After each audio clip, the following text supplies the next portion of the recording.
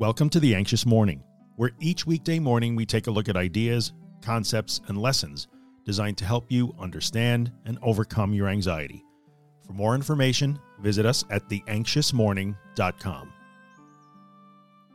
When one famous person assaulted another famous person live on international television a few days ago, what struck me about that exchange was not the exchange itself, but the reaction I saw the next day on social media.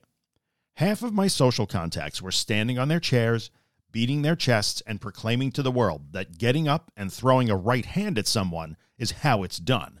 Protector, warrior, king, lion. This is the value of maleness. This is what makes you important. Register for my weekend retreat, and I'll give you a free t-shirt that confirms this to the world.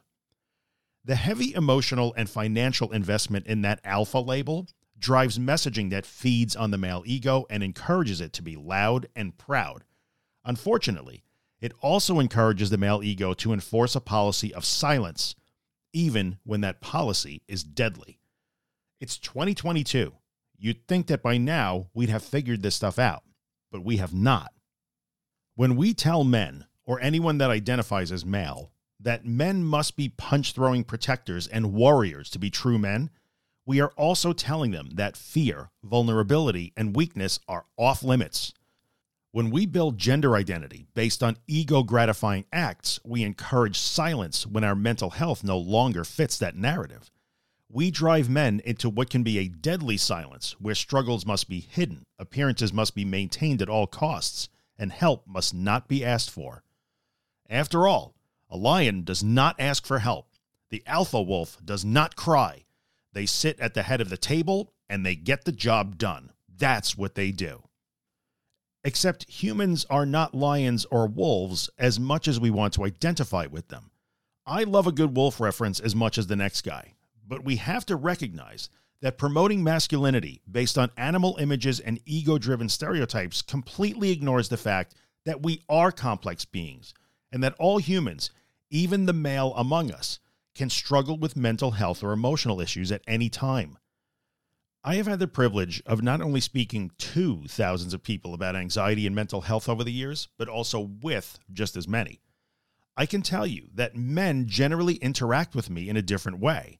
Bro code, traditional maleness, and the definition of real man all hang heavy in the air, coloring those interactions and in many cases muting the discussion.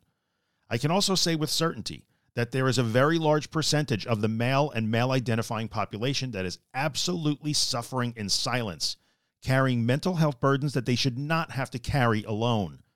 The fear of being seen as inadequate or less than, based on mental or emotional state, is a powerful fear, and it is driving far too many humans into what can become a deadly state of silence.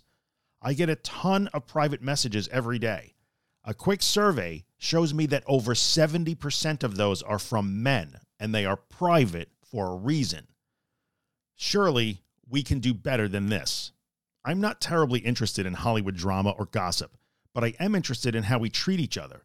And in this day and age, especially at a time when open discussion and destigmatizing of mental health problems is urgently needed, feeding the male ego at the cost of silencing the male soul is not a wise choice for us to be making.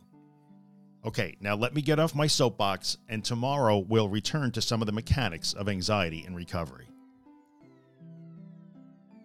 If you're enjoying The Anxious Morning and you'd like to get a copy of the podcast delivered into your email inbox every morning, visit theanxiousmorning.email and subscribe to the newsletter. If you're listening on Apple or iTunes, take a second and leave a 5-star rating, maybe write a small review. It really helps me out. And finally, if you find my work useful and you'd like to help keep it free of advertising and sponsorships, you can see all the ways to support the work at theanxioustruth.com/support. Thanks so much.